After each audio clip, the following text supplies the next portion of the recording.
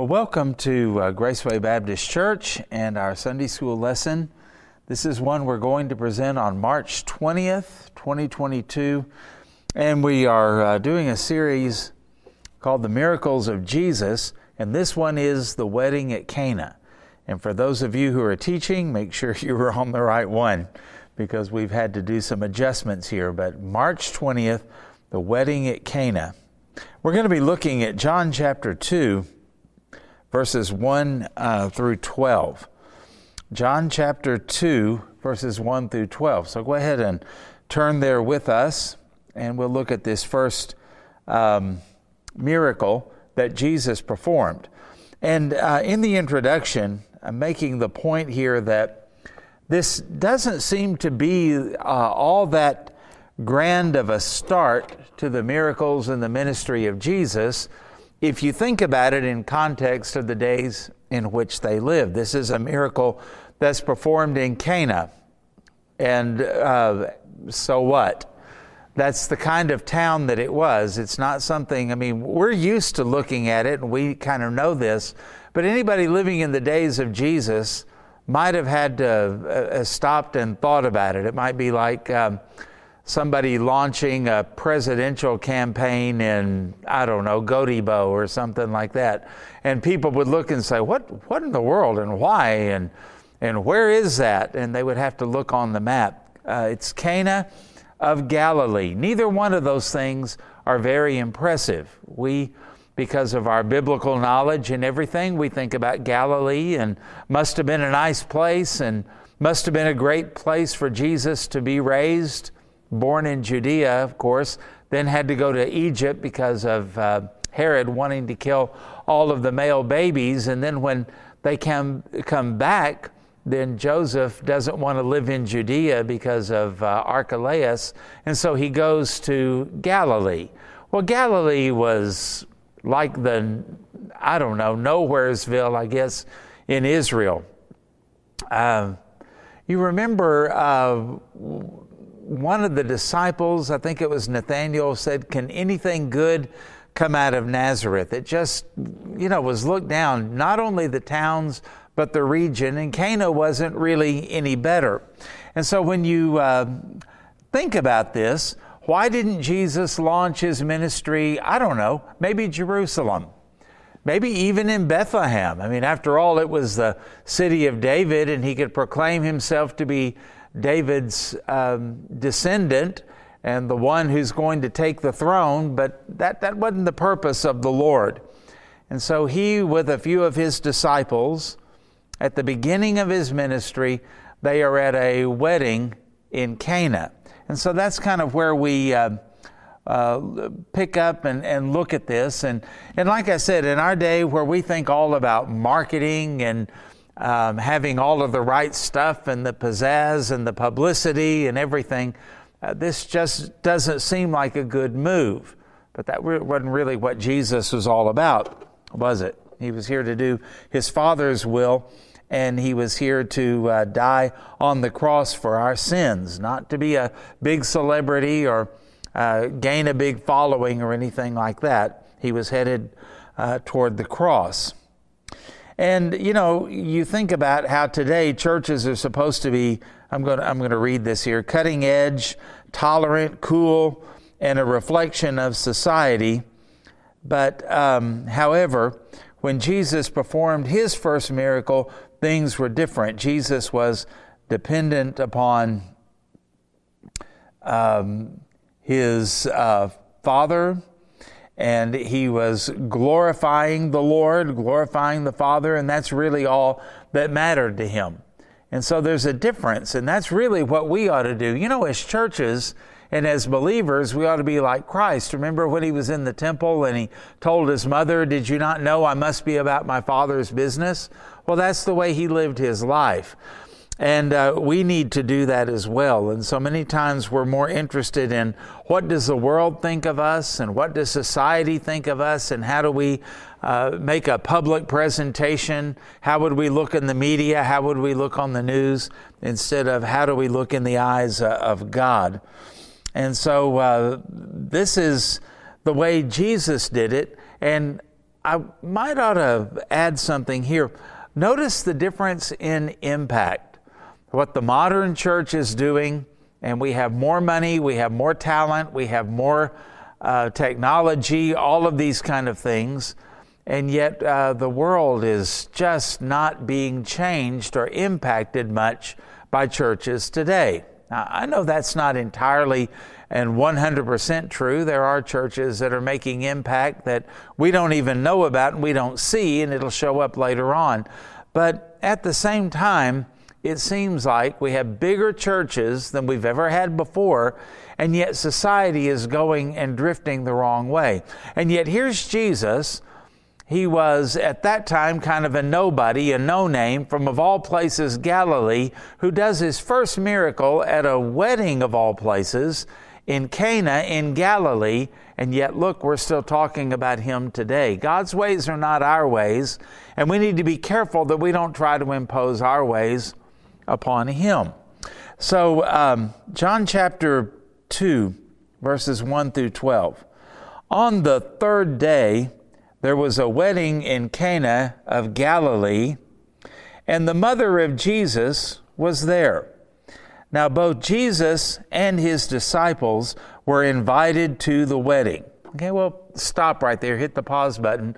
The fact that Mary was there, and the fact that as we begin to read on down here, she had kind of I guess we would say an authoritative position. They're out of wine, you do something about it, and then telling the servants, whatever he says to you, you do it. It kind of gives us an idea that Mary was in charge of something here. She was an organizer or a director or whatever you might call it of the wedding. And the fact that Jesus was invited and his disciples are there with him, it gives you the idea, even though it doesn't specifically say this, it gives you the idea this was probably a family wedding, probably a relative of Mary and the Lord Jesus. And so that's why they are there, and that's what's happening. Again, this is not something that would make a lot of headlines. A lot of weddings take place every day that we never hear about. And a wedding in a small town in an obscure part of Israel wouldn't attract just a whole lot of attention. And it's not like the whole town was there. Maybe they were, but it doesn't have to be. It would be mainly a family type of situation here. That would be traditional, just like it is in our culture as well. Okay, verse 3. And when they ran out of wine, the mother of Jesus said to him, "They have no wine." Okay, and Jesus in verse 4 says to her, "Woman," and by the way, that was not a disrespectful term back then. You'll find other places where Jesus talks to a male and he goes, "Man, what are you?" and asks a question or makes a statement. It's just the way they did things back then. And it's more akin to what we might say, ma'am, something like that. "What does your concern have to do with me?"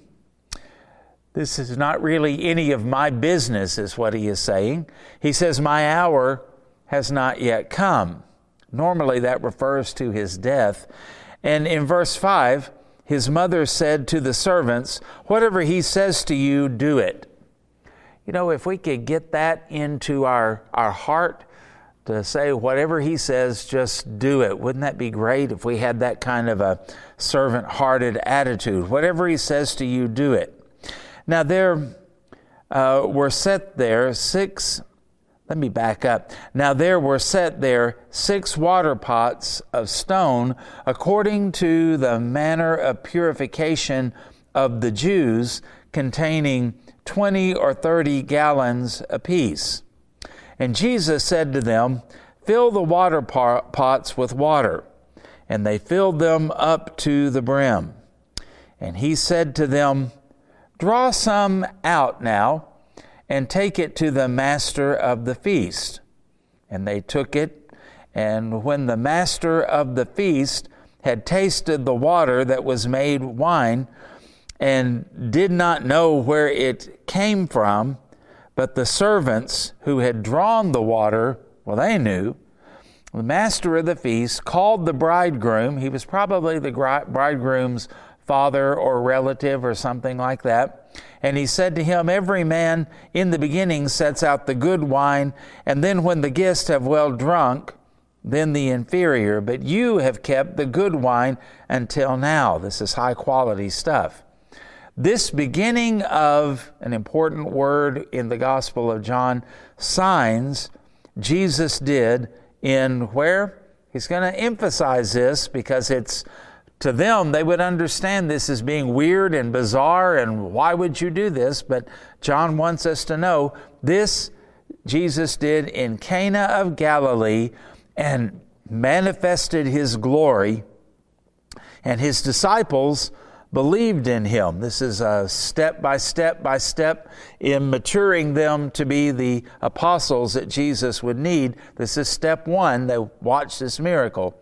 And after this, He went down to Capernaum, He and His mother and His brothers and His disciples, and they did not stay there many days. And you'll notice that when it says they left to go to Capernaum, that the brothers of Jesus are with Him too, further establishing the fact that this is probably some type of a family wedding, because all of the family went along with them. Now, number one, when we talk about this miracle, let's acknowledge something we've already said. The setting was unimpressive. This is not the kind of thing where it was staged. This is not the kind of thing where it's going to make a big splash or get any kind of media attention or anything like that at all. And it just happened to take place. This is one of those things where we would say it was a divine appointment, but to everybody else, it just looked like an average run-of-the-mill situation. No big deal.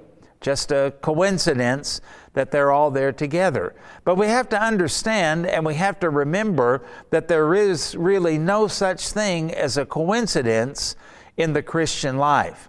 Sometimes we like to think of God moving and God working in a big splash, in a tremendous display of power and glory and emotion and that type of thing, and publicity even. And yet you'll find so many times in the Bible, things were done in a way that we never would have planned. We would say that would never work. And yet because God was in it, we're still talking about it all today. And that was the way the life of Jesus was in so many instances. But not only that, other characters in the Bible too. Think about in our study on Sunday mornings of Moses in the book of Exodus. We would think that Moses could probably have done a whole lot more and had a lot more impact had he remained as a prince in Egypt, in Pharaoh's household, so he could do something about the problem of Hebrew slavery, right? But because Moses murdered that Egyptian and had to run for his life, it's not for another 40 years when he's an old man and he's tending sheep of all things. And remember, Egyptians despise shepherds, look down on shepherds. And Moses is probably thinking, after that 40 years in the backside of the desert, tending his father-in-law's sheep, not even his sheep, his father-in-law's sheep, boy, this is as low as it ever gets. And that's when he meets Jesus at the burning bush and is commissioned to go and set the people of Israel free. Well, that'll never work, is probably what we would say, and yet it did. We still talk about Moses now. Think about Gideon in the book of Judges, that hero who defeated the Midianites, I believe it was, and did it in a very, very strange way. And when we first meet Gideon, he is threshing grain in a wine press, and you don't do that. You usually thresh grain out in the open so the wind will blow. And so when you beat the grain and then you throw it in the air, the chaff is blown away. But Gideon is scared. He's afraid. He's hiding in the wine press so that the grain is not stolen by the enemy. And the angel comes and says, Gideon, you're a mighty man of valor. Well, he doesn't look like it, and he doesn't feel like it, but God is going to do something with this obscure man who says, What are you talking about here? I'm the least in my father's household and from a small tribe in Israel as well. What are you talking about? But how God sees us is different. There used to be a song that talks about David and said, where others see a shepherd boy, God may see a king. Well, that was the case in Gideon's life. And you remember, as the story goes on, Gideon's army is whittled down to just a few hundred, and yet they happen to be victorious. God does great things in ordinary circumstances. Think about the vocation of the disciples. Fishermen, some of them, tax collector, some of them we don't even know for sure, and yet they turned the world upside down. This is an amazing thing that God does, and this is what He is doing through Jesus. A wedding, not a massive public gathering in Cana, a town of little significance near Nazareth in Galilee, a part of Israel. We've already said all of this. Poorer and less educated and impoverished. And Judea, that was the cool place to live. That was the impressive place. And that's where you would go to make a big splash. But not going to happen here. And so, you just read all of that and think about it and consider the fact that God does amazing things in ordinary circumstances. So if you're an ordinary common person, take heart. God does some of His greatest work through ordinary people like you and like me and in ordinary situations. Now, number 2, the need opened a door. I wish we could learn that. Sometimes we want God to use us, and we want God to use us like maybe, raising somebody from the dead, healing somebody who, wouldn't it be cool if you prayed for somebody and an amputated leg grew back? We want those kind of things. And we want TV cameras and media exposure and tons of money and best-selling books and all of that. Well, I suppose God can do anything He wants to do with anybody He wants to do. But doesn't it strike you as strange that most of the time God uses just the ordinary people in ordinary situations to do His work? You can take all of the people that got saved in a Billy Graham crusade, for example, and it would pale in comparison to the number of people over the years who have been saved in a church service nobody ever heard of, who were saved by a witnessing encounter from a person who's not even in the professional ministry. They just told a friend about Jesus and led them to the Lord. We would probably be stunned at how much more effective one-on-one witnessing by ordinary church members is than by the super hired holy professional men that preach in big crusades and things like that. This is just the way that God works. It gives Him more glory because we don't attach it to a man. When it's got a name attached to it, we tend to glorify that man. But when it doesn't have a name, we glorify the Lord. I hope that makes sense. And so how did Jesus take care of this, and how did this first miracle take place? Because of a need. And if we could look around and see that sometimes God creates needs in the lives of maybe our enemies. And why does He allow that need to come about? So that you and I might have an opportunity to minister to that need and minister to that person and meet that need for the glory of God. And it may be that somebody has a flat tire and you say, well, what happened? Oh, nothing. I just changed a flat tire. You may get to heaven and find out that flat tire you changed for that person had an eternal impact. You may have talked to them and said something that planted a seed or watered a seed, or maybe later brought in a harvest. When we look around and we see, I want to have an opportunity to speak to that neighbor who just doesn't want to talk about the things of the Lord. And then there's a death in the family and you take a casserole over to them, and all of a sudden it turns into a gospel conversation or something like that. So many times, if we would look and see the needs, if we would help people who are in need, if we would minister to people who are in a tough situation, we might find ourselves with more opportunities to witness and be more fruitful than we ever could have imagined. Well, that's kind of what happened here. They run out of wine, which was an embarrassing situation for a Jew in that particular day, because a wedding was a big deal. And weddings weren't just a time where you go to a church, sit there for an hour or so, make an appearance at the reception, and then go about your own business. The wedding feast, are you ready for this? Would last up to 7 days. That would make you not want to have daughters, wouldn't it? That'd be expensive. 7 days. And of course, let me back up, because in those days it was the bridegroom's family who paid for the wedding feast. So maybe you would want to have a daughter. I don't know.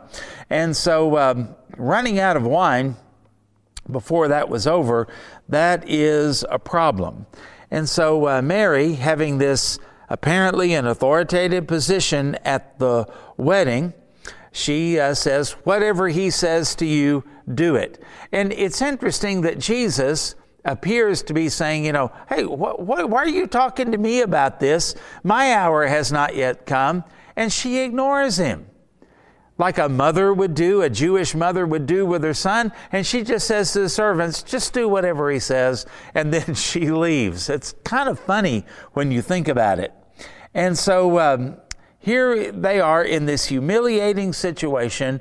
These people probably don't have a lot of extra money. They probably have planned the best that they can, and they've got as much wine as they could afford to get, and now they have run out. All that does is make you look poor and cheap and unprepared and all of that type of thing.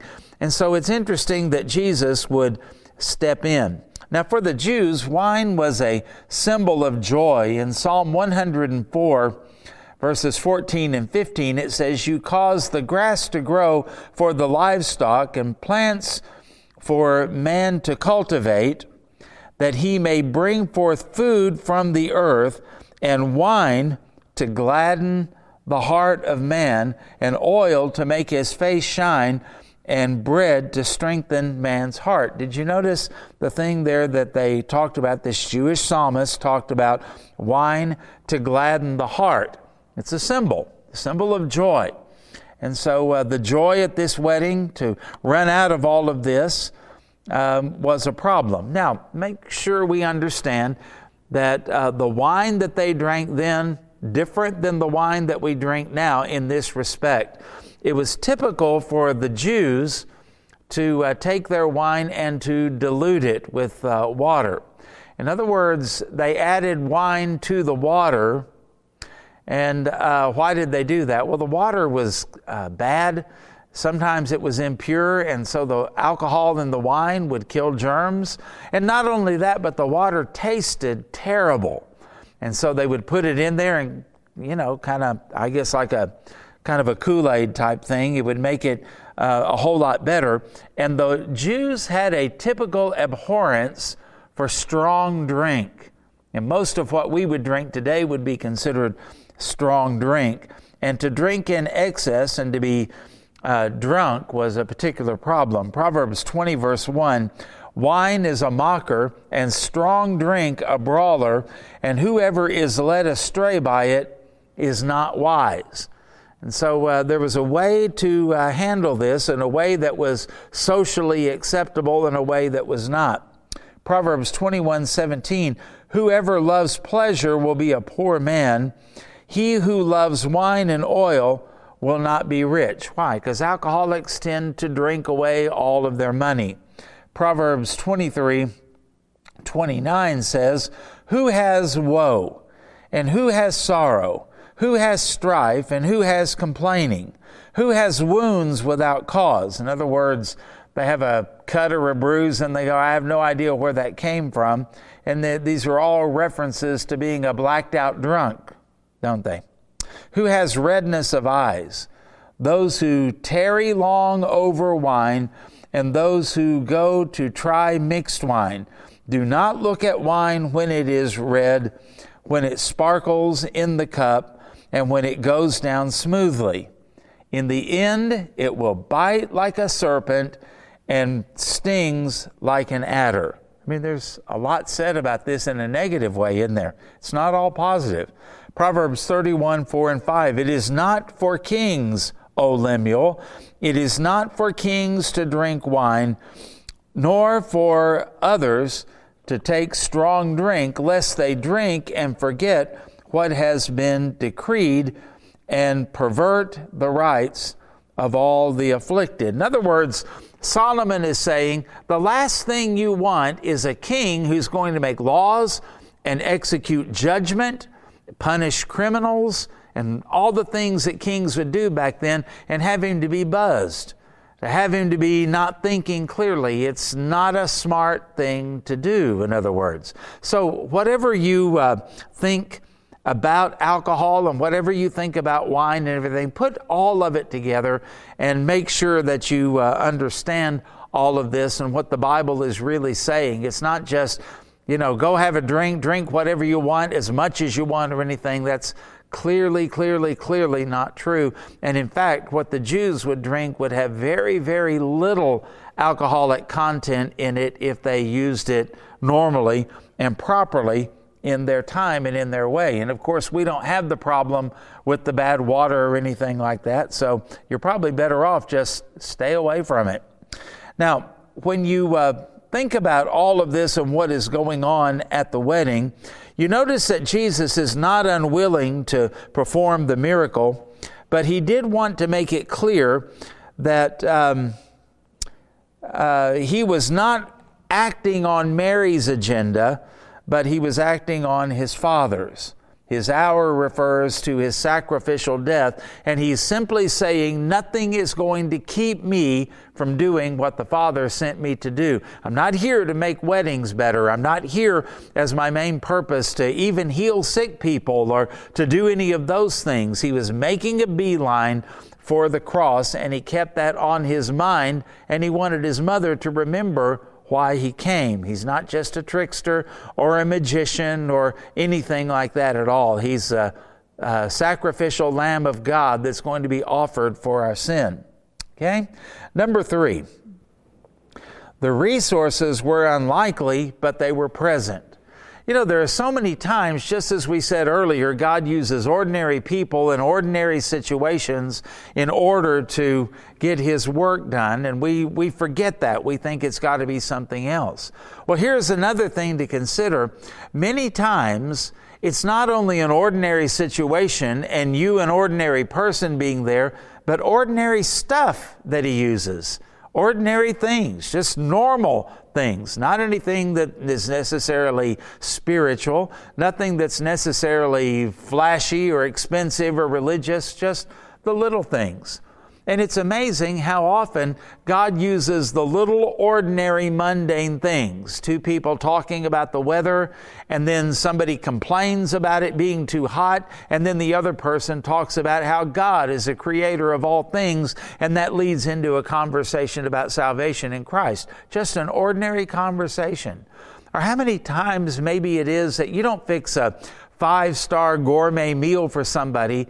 You just bake a simple cake, a sheet cake maybe, take it over to somebody's house, and they're moved by your kindness, and it turns into a relationship builder so that you are able to talk about Jesus and share the gospel. Maybe you cut somebody's backyard when they're out of town, you cut their grass, and they come back and they say thank you for that, and then why did you do that? And it turns into something very special. Many times the resources, are already there. And there just happen to be 6 water pots there. Not a big deal. They're water pots of stone. They're not china. They're not fine pottery or anything like that. But they are there according to the manner of the purification of the Jews. What does that mean? I mean, it was an old, ordinary stone pot that was set outside. Dogs would drink out of it probably. People would walk by and they just saw it as just a stone pot, nothing fancy. But they had the water, a lot of water in them, because they would take the water out of that and they would wash their hands, and they would also take water out of it, the servants would, and wash the feet of guests. So these are just pots that are nothing special. In fact, they're kind of a dishonorable type pot, and that's what Jesus said. They just happened to be there. What a coincidence, huh? Praise chance, I guess we would say. And yet they were there for a purpose. Common, ordinary things. There's nothing really special about the water. The water smelled bad and had impurities in it in those days. And the stone pots, just no big deal. And yet that's what Jesus chose to use. Now, he didn't have to, but that's what he has chosen to use. And if we would look around in our life and we would just see that the ordinary things, ordinary people in ordinary situations can use ordinary things for the glory of God. God can do miraculous things through the ordinary. And so he says, draw it out, fill it with water, now draw it out, take it to the master of the feast. And boy, amazing what happened there. The water turns into wine. The master of the feast has no idea, but he compliments it. But the servants knew. Can you imagine the stir and the talking? And again, Jesus doesn't really make a big deal out of this with the master of the feast, but with the servants. Isn't that amazing? Just like when he was born. Who was it that first came to see him? Not the wise men. They didn't come till later. Not Pharisees and Sadducees or anything like that. Shepherds of all things.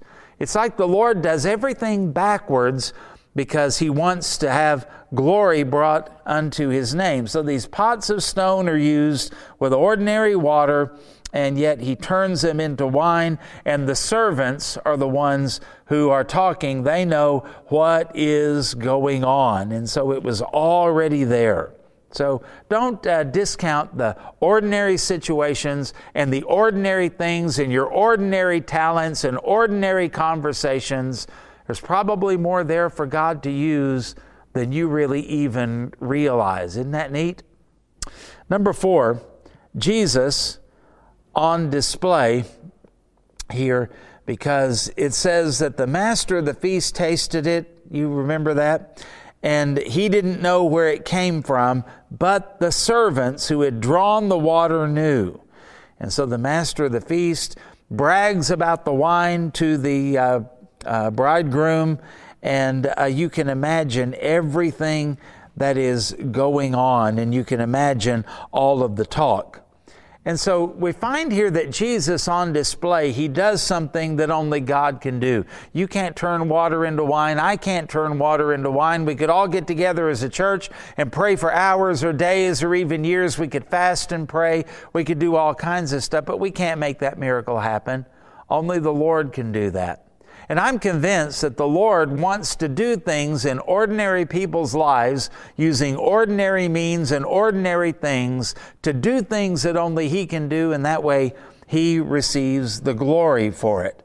And so he brought joy out of shame and humiliation, and the stone pots symbolize us and our inability and helplessness. There wasn't anything special about the pots. There wasn't anything that the pots could do about the water that was in them or anything like that. The water couldn't do anything for itself. This is a supernatural work of God. Think about if we're the stone pots, the water is the Word of God and the gospel, and the wine is the joy of salvation and the joy of the Holy Spirit that comes from a new life. So you see in this what Jesus came to do. He's giving a picture of his sacrifice, taking us and pouring his water of the Word and the gospel into us, and then something amazing happens.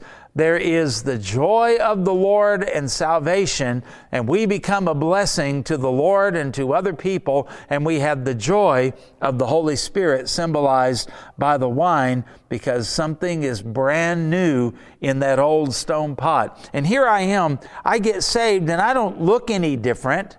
I just look like old Greg, and you still look like old you.